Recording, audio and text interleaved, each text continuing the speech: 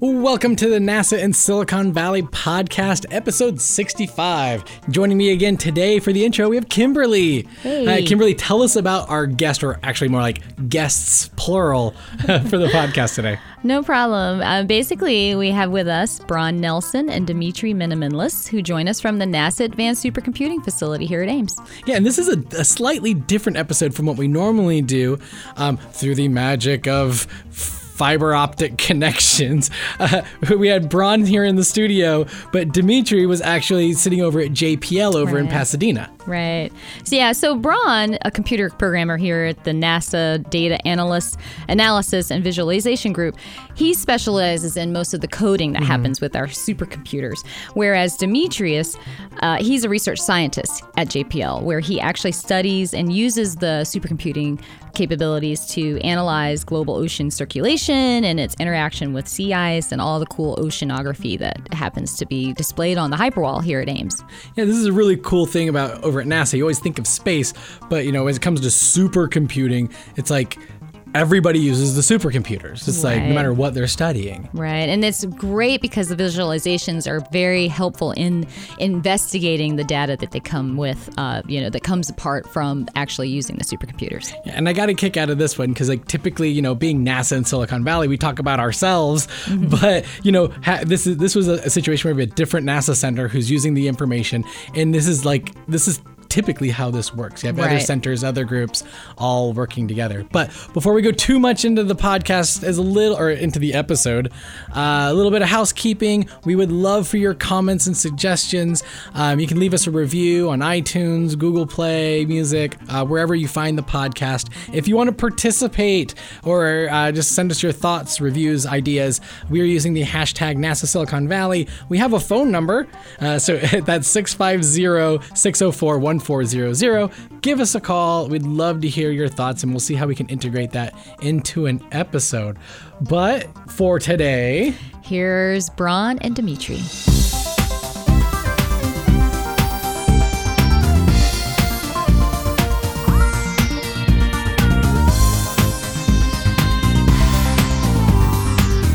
Welcome, Dimitri. Welcome, Bron. Hello. So for folks listening, this is a little bit different because I'm sitting here talking with Bron in our studio, and we have Dimitri on the line, or through the magic of the interwebs from JPL, coming and chatting with us. So we haven't done this way before, so this should be a fun time. Okay. But so Dimitri and Bron, we always like to start the podcast with the same question, and it's, how did you join NASA? And for Bron, I would say like how did you end up in Silicon Valley? But in this case, since this is more NASA California, I'd say what brought you to the Golden State? So Bron, go ahead, man. I actually grew up in Livermore, just local, 30, 40 miles east of here.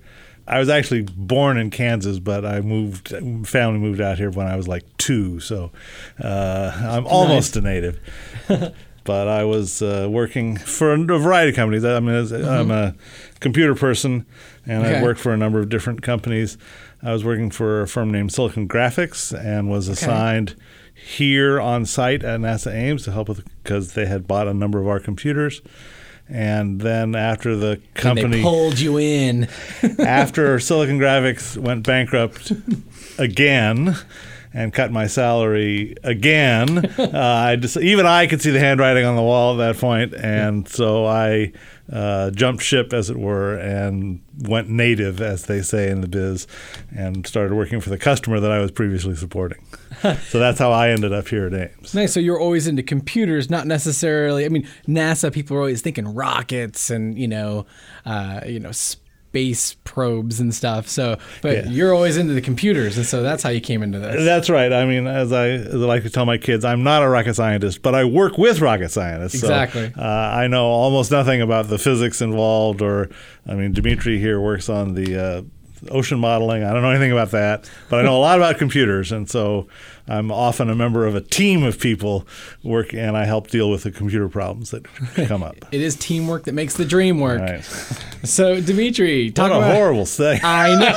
Yes. I got that from your neck of the woods, Dimitri. I think I heard it somewhere. I was walking around in L.A. I don't know if I was visiting Disney or DreamWorks or something. Hear? What did you hear? Well, somebody said, teamwork makes the dream work. Yes. Well, okay, my story, what I find really amazing, and I don't know if it happens to everyone, but as you grow up, the dreams that you dreamed as a kid that get realized are the ones that you really remember. So I'm sure I had tons of dreams when I was a kid, but there were 3 of them that I remember and that have been realized, and that's pretty amazing. When I was 6, it was 1969, and we gathered around the neighborhood TV. I grew up in Greece, so TVs back then were not very, did not exist. Not every house had one. My grandparents happened to have one, so a lot of people gathered and we watched the first astronaut land on the moon, and that was like super big impression on me. And of course, a lot of kids who watched that wanted to be astronauts. I'm glad I didn't become one because what I'm doing now I think is even cooler. But nice. 2 more things that I really, it was a dream, was MIT and Caltech. Those 2 institutions were just, so NASA, MIT, Caltech. And somehow, I don't know, randomly or accidentally or because these are the dreams that got realized that I remember, I ended up going from MIT to Caltech NASA. So I was doing oceanography as a postdoc at MIT, and there was this opportunity to come to JPL and work with this satellite that had been launched a few years earlier called Topex Poseidon that observed sea surface height from space. Okay. And sea surface height is like a dynamical boundary condition for the ocean. It tells you, it's like knowing low pressures and high pressures in the atmosphere, and then you can tell the winds that they're going to go around the low pressure and the high pressure. Same thing for sea surface height. If you know sea surface height, you can tell what the surface currents are. And the really cool thing that we do is from space, you can only see part of the ocean circulation. You can't observe everything. Yeah. You can see surface variables, depth integrated variables, and of course there's a sampling issue. Mm-hmm. So in order to make a complete story, you need to have numerical circulation models. Those are the really fun models that Bron and others at NASA Ames help us to run on the NASA supercomputer. I was going to say that's probably like the perfect transition almost, because I'm sure anybody listening, they're like, Bron and Dimitri, like, you have one person working on a computer, one person looking at the Earth from space. How does that match together? Bron, do you want to have a go at it first? Have a go at it, sure. Yeah. So what brought you guys together? Well, NASA brought us together. I mean, nice. Dimitri was working with the people at MIT on this thing called the MIT GCM, the MIT Global Circulation Model. Okay. And it does modeling of the weather, if you will, the weather of the ocean as opposed to of the air. But it calculates a great number of things about it's like temperatures and currents and temperatures stuff? and speeds and more of the things than you could possibly imagine, quite frankly. Okay. Dimitri would be a much better source of exactly what it does. But as he mentioned, you have the sampling problem. You don't have sensors everywhere on the Earth gathering data every minute. Mm-hmm. And so you have to essentially interpolate between observations. It was this temperature, on June 21st. It was this temperature on June 22nd. What was it like in between? And you don't want to just draw a straight line. That's hardly that's hardly what accurate. You see in real life. That's certainly not, and certainly not over the course of a full year. Right? You can't just draw a straight line between July and July and say that was the temperature that it was. Yeah, exactly. So that's, of course, a drastic oversimplification. But the MIT GCM essentially applies all the known laws of physics, the climatology, of oceanography, of whatever you want to call it, whatever ology you happen to like, to try to decide how you got from this point that you know about because you measured it to this other point that you know about because you measured it, and how did it, what was it like in between? And so you can get a good model of the way the ocean works and what's going on at a very fine resolution, at least potentially a very fine resolution. But in order to do that, you have this very complicated computer program that I did not write. Let me make it clear. Some other people wrote that. but then you need to run it on a very large group of computers. I was going to say, I just can't put it on my PC at home. No. So we ran this model on typically 70,000. Yeah, we run it typically on 30,000, but the particular thing that we worked with Dimitri was 70,000 processors simultaneously. And we were trying to figure out both just how to get it to do that and how to get it to actually run faster as a result of doing that. And the part that I was particularly involved in was writing out the results. So you calculate all these numbers, but then you want to save them so that later on you can analyze them, or in our case in particular, we make movies out of them so you can see like animations and stuff. Yes, and very detailed ones. So we have a piece of equipment called the Hyperwall, which is essentially a big array of TV screens, and a single frame, a single moment in time is about 250 million pixels of imaging. And we have salt concentrations and temperatures and velocities and an enormous amount of data that the model, MIT GCM, is producing. And just storing it all and saving it all is a much bigger task than you might think offhand. And so we needed to not only produce these numbers at some relatively fast rate, but then also to store all those numbers at that same rate, not slow down the calculation. And this was a whole team of people. I mean, I'm sitting here in this chair, but there's, of course, a whole bunch of people that were involved both in writing the code and in getting it to work, and then all the support people who made the computers themselves stay up for, and so on and so on and so on. But and so I was going to say, then, so Dimitri, is this just a matter of like you give Bron and you give the team like some raw data, some stuff that you do know, and then he works on that model? So I'll answer that question, but first I want to go back to something that Bron said earlier, and that I think is a fantastic segue into explaining a little bit better what we do. So a line, Bron said that our model is more complicated than a line, and it is. But a line is a model. It's a model with two parameters.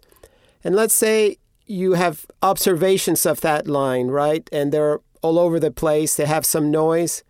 And then you try to adjust these two parameters, the place where it crosses the zero axis and its slope. And you try to adjust these two parameters in order to fit these points as well as you can, because the observations have errors, right? Yeah. In a way, and what a very efficient way of doing it, a very good way of doing it is called least squares. You try to find the line that minimizes the distance between the observations and the line in a least squares sense. Okay. That is exactly what we do with satellite observations and with our model. Now, it's a hugely more complicated problem because, as Bron said, the model is the equations of the model are nonlinear, as opposed to a line is linear. There's a lot more observations, but the degrees of freedom of the model are hugely greater than the number of observations. So it's a so-called underdetermined problem.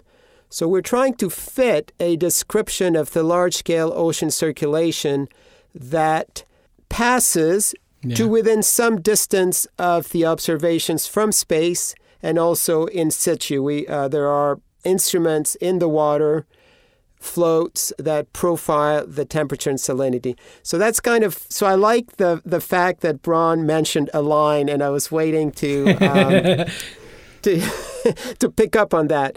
Your second question, it was in terms of how we operate. Yeah.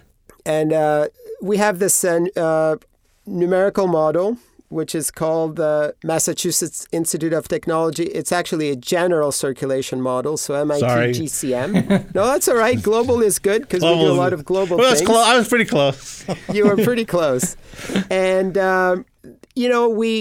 we can actually run that thing on almost any platform. We can run it on our laptop. We can run it on workstations. However, to do really interesting problems where you the way that you run this model is you break up the ocean into little boxes of water, right? And the more of these little boxes of water you have, the more realistic your model is. You're capturing more and more of the physics of the ocean. And at some point, you can't just do it on your laptop. And that's when you go to people like Bron and many, many, many others at NASA Ames, the magicians, we call them, nice. Who show us how to do it, how to scale up that problem. That's the first thing that they help us with, which is just on its own is unbelievable. But the second thing that happens is once you've run that thing, you have no idea what's in it because there's so many numbers. Yeah. And there we also need help in figuring out how to look at those numbers. So the second thing that those magicians at NASA Ames do is help us to animate, cut, look at the physics, look at processes. One of the things I have to admit, that they do is find all the problems, all the bugs, all the things that are wrong with the model. They just, when they look at it, hey, what's this? Hey, what's this? And things that we had no clue. So it's really fun to work with them. It was a very good point. When you visualize something, when you make a movie out of the data, and then your eyes look at it, your eyes are really good at picking out things that are bad. Whereas if you were looking at pages and pages of numbers, it would be almost impossible to tell that something was amiss, or that something was good for that matter. So, I work with the people that do the visualizations, although I personally don't do the visualizations. But I work very closely with those people. And I like to grab those visualizations, turn them into a GIF, and put them online. Yes. Well, we'll be happy to supply you with unending images, I'm sure. So I'd imagine sometimes does it go kind of both ways? I think of over at Ames, like the aeronautics model where they have these theories of like how, and the models in the supercomputer of how airflow works, but then sometimes you put a plane in a wind tunnel to test it, kind of check the answers in the back of the book. Is there a similar thing going on with you guys where, yes, you're using the model to find things that for you, Dimitri, that you didn't know before, but also I'm guessing that there's probably some real data from the sensors in the ocean that then can help modify and tweak that model as well? Yeah, absolutely. What I like to say when people come to me and they say, oh, you're a modeler. I said no, and they say, oh, he's an observationalist. I say, you can't use a model without observations, and you cannot use observations without a model. And basically, the way science works at kind of a very basic level is you look at data, you look at observations with your senses and augmented senses, you feel things around you, and then you try to explain them. And the way you explain them is you make models. And the models can be very simple. They can be a line, or they can be something conceptual or something back of the envelope, or they can be very complicated. They're nevertheless models. So with the models, what you want to be able to do is you want to be able to reproduce the observations that you see. So that's the very first thing. I mean, you adjust, you change, you tweak your model, you change the equations, you change the boundary conditions until you can reproduce the observations to the degree that you believe the observations. As Dimitri said, the observations themselves may have errors too, so you got to be a little bit careful. Okay. You don't want to necessarily reproduce them exactly. Exactly. And then once you have that, now you can make predictions. You can say, well, given this, I expect such and such events to happen, or such and such processes, and then you can then go and make focused observations to see if it's happening, or you can go and collect, gather, observations that you had thrown away and hadn't used, and use them to see if they support or if they disqualify, invalidate your hypotheses. So that's one way that models are used. The other way, of course, is to try to, better understand the physics just from a scientific curiosity perspective. Giving another shout out to another NASA center on the other side of the country over at NASA Goddard Space Flight Center. When I remember I visited there, and they also had a hyperwall and they had some visualization set up. And I'm thinking this is along the same lines where it was like they had the globe, they had Earth, and then they would dive down in their visualization and it would get into the ocean and had all these arrows and different things. And it was just showing the different currents and the different flows. Very similar sort of thing. It's exactly so. And so, actually, some of the very nice Goddard visualizations are based on simulations that we did at NASA Ames. I don't know if I'd imagine that they're all shared back and forth, and that all these teams. So and one of the things we would really like to do, they have a very good atmospheric model at Goddard, and obviously, I believe we have a very good oceanic model. With their powers combined. It would be absolutely amazing to put the two together, because some of the most important things, actually, the things that make, why are we looking for oceans on other planets, on other moons? Because the thing that makes, one of the key things that makes life possible is, the presence of liquid, of ocean to start with. But in our case, since we don't live in the ocean, the interaction of the ocean with the atmosphere. And the ocean allows climate to be moderate, meaning that it doesn't get super hot and super cold. If you go to the desert, you'll realize at night it can freeze, even though in the daytime you can bake an egg, right? Yeah. So it's the oceans kind of store heat when it's very hot, release it when it's cold. So they have a moderating impact on climate. At the same time, they do the same thing for chemical quantities like carbon dioxide. So most of the carbon dioxide that we might burn through fossil fuels and put in the atmosphere eventually will be absorbed by the ocean. So the ocean is helping the atmosphere from really exploding in greenhouse gases, for example. And there's many other examples, and therefore what you really want to understand very well is the exchange of properties between the atmosphere and the ocean. And therefore, if we were able to put those two models together at very high resolution, to make them realistic, you would gain a better understanding of how things are transferred from one fluid, the atmosphere, to the other, the ocean. So my mind immediately goes into the practical application, or if I was talking to my family in Ohio, explaining oh, this is so cool. I mean, my brain first goes to weather patterns, like hurricanes, understanding the ocean flow, understanding the atmospheric flow, and computing this craziness and to understand it. Is there realistic applications in that way? Well, it's not quite the same thing as predicting where a hurricane is going to make landfall. This is much more retrospective about you take already existing data and try to munge it and try to understand. But the application really is to gain deeper understanding of how these processes work. Hopefully you'll be able to use that to make predictions, but at the very least to be able to understand how and why things are occurring the way they are. So a lot of the data that we worked on was actually gathered several years ago. It's not, not like last month, but we're trying to use that to gain an increased understanding of the physics of the model, to refine the model, to make a straight line is not so good, maybe a curve isn't so good, maybe it's got to be really squiggly. Whatever that model might be, how things behave, you want to refine the understanding of that. So it's somewhat more theoretical than is it going to be raining tomorrow? That's not really the kind of questions that we're trying to answer.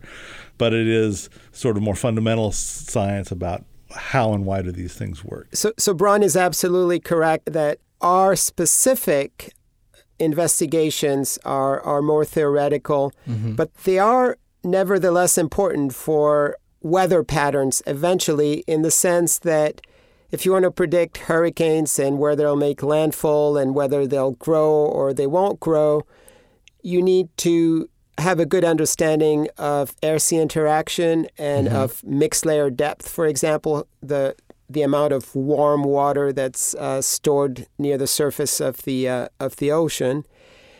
And one way that I think of our work is a numerical model is a reservoir of knowledge. So you basically, as you learn more and more about processes, you adjust things, change things in the model to make it a better representation of reality. Then these models in turn can be taken by more operational agencies like NOAA, for example, and used for very practical applications. I would say that the most practical applications that we work on are not at that at the edge. It's so what the kind of model we're developing now will be used for practical applications maybe in 10 to 15 years. Right now, really, we're pushing the envelope. We're exploring what's possible. We're learning. 10 years ago or even 25 years ago, we were also pushing the envelope, but with models that now are really easy to run because of the increased computational power. So the models that we're actually using in quasi-operational capacity as part of one of the projects that I'm involved with are models that were cutting edge 15 or 20 years ago. So there is this progression where you improve the model and then you start using it for more practical applications. Yeah, there's certainly plenty of analogies one could paint. If you say the wind tunnels, if you're doing, shall we say, fundamental research in aerodynamics, you want to know about turbulence, you want to know about streamlining. That's not the same thing as designing a car that gets good gas mileage, but eventually you hope that because you did all these experiments to gain increased understanding of the fundamental principles behind it, eventually that knowledge will get incorporated into, as you say, more practical everyday applications. So no, you're not going to see the results of the stuff that we work on, on your local weather channel next week, but it is still a very important investigation. So talk a little bit about what you guys see, in the near or in the future, looking like 5 years, 10 years from now. What are you guys going to be sitting around working on? What numbers are you going to be crunching? Or where would you like to see things go, I guess? I'd like to be retired myself, but we're not going to let you retire, Bron. You're too good. As soon as my kids graduate from college, then I'll think about retiring. But until my kids graduate and my mortgage is paid, I think I'm kind of stuck. Come on, you like working with us. Yes, you're right. I do. It gets me out of bed in the morning. Yes. Or sometimes in the afternoon. Right now, I really see the thing that Dimitri mentioned, which is trying to couple this to other pieces. This is an ocean model, and it's very large. We're doing whole Earth simulations, right? Not just... Yeah.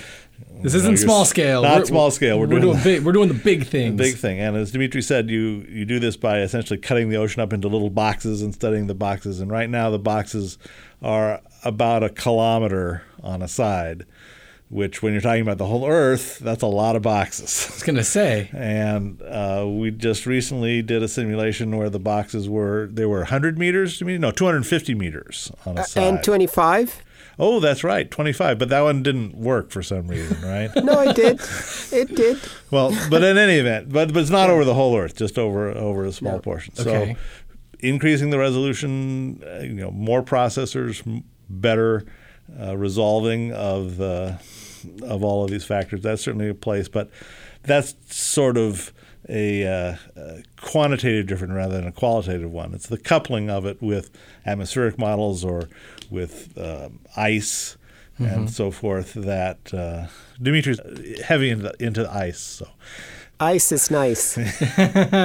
But that I think is the direction that you want to thing that will be new and interesting, if you will. So Dimitri, as long as I have you here on the phone, yes. Could you explain to me what the difference between coupling with a Goddard model and, say, the MM5 or 6 or whatever they're up to now at NOAA is? I mean, because that's a coupling with land. This is water, a good way to get him to everything. answer that email you sent. Yeah, it is.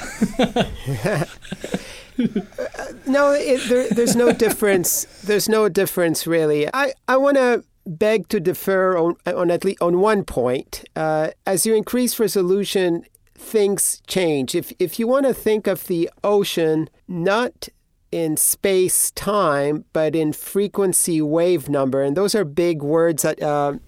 Frequency has to do with wavelengths in time, and wave number is wavelengths in space. Mm-hmm. You can draw bubbles, if you like, bubbles of different processes that occupy different lengths and time scales. With 1 kilometer, what we're capturing very well is what's called geostrophic eddies. So they're eddies, they're motions that feel the rotation of the Earth. So in the atmosphere, these would be the storm systems, if you like, which have 1,000-kilometer scale. In the ocean, the scale, because the fluid has a different density, and also the stratification, the fluid, and also the stratification of the density from the surface to the bottom of the ocean, the scales are much smaller. They range from like 10 to 100 kilometers, the scales that feel the rotation of the Earth, that is. And with 1 kilometer grid, we're capturing those incredibly well, which is very nice, because before that, we had to create Band-Aids. Because we could not really resolve these in our models, we had these Band-Aids. They're called parametrizations that would try to approximate how these things would work if there's a lot of them. But these so-called parametrizations, they just don't do justice to the complexity of the circulation of the ocean. So now, with 1 kilometer, we're capturing these features, but then there's other bubbles that we're not capturing. There is bubbles, there's something called submesoscale processes. There's something called internal waves.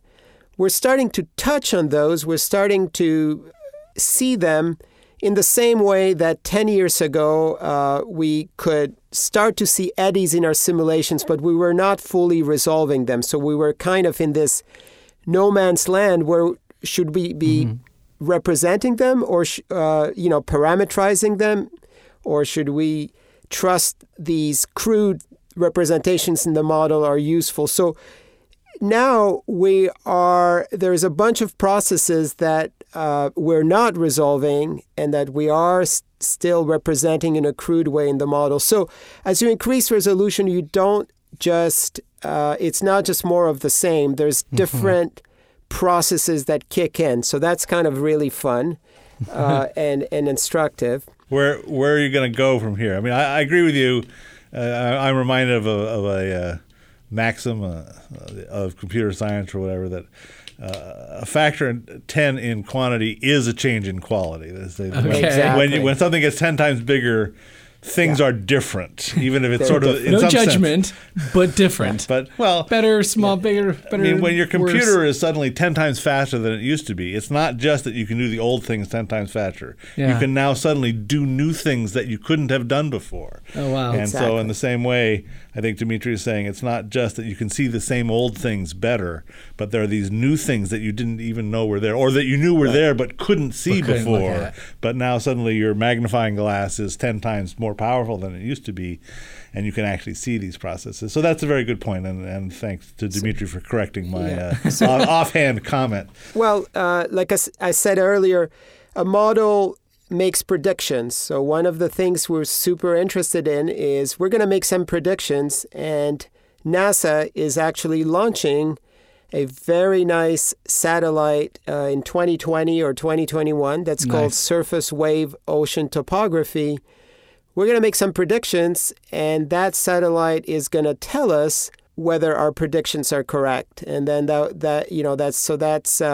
and also allow us to change the model in order to better represent what the observations see.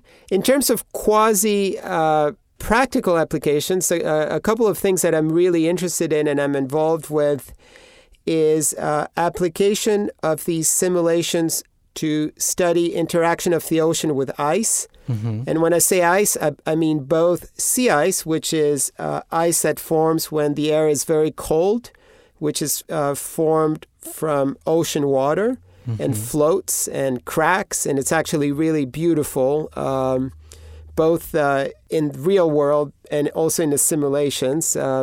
But also and that sea ice is important because it's like, think of it as a piece of styrofoam on top of the ocean. So where that sea ice is, it inhibits exchange between the atmosphere and the ocean. When you remove it, you start exchanging things, and that's important to know for many processes that have to do, for example, with regulation of the weather patterns and of how warm or cold the atmosphere is.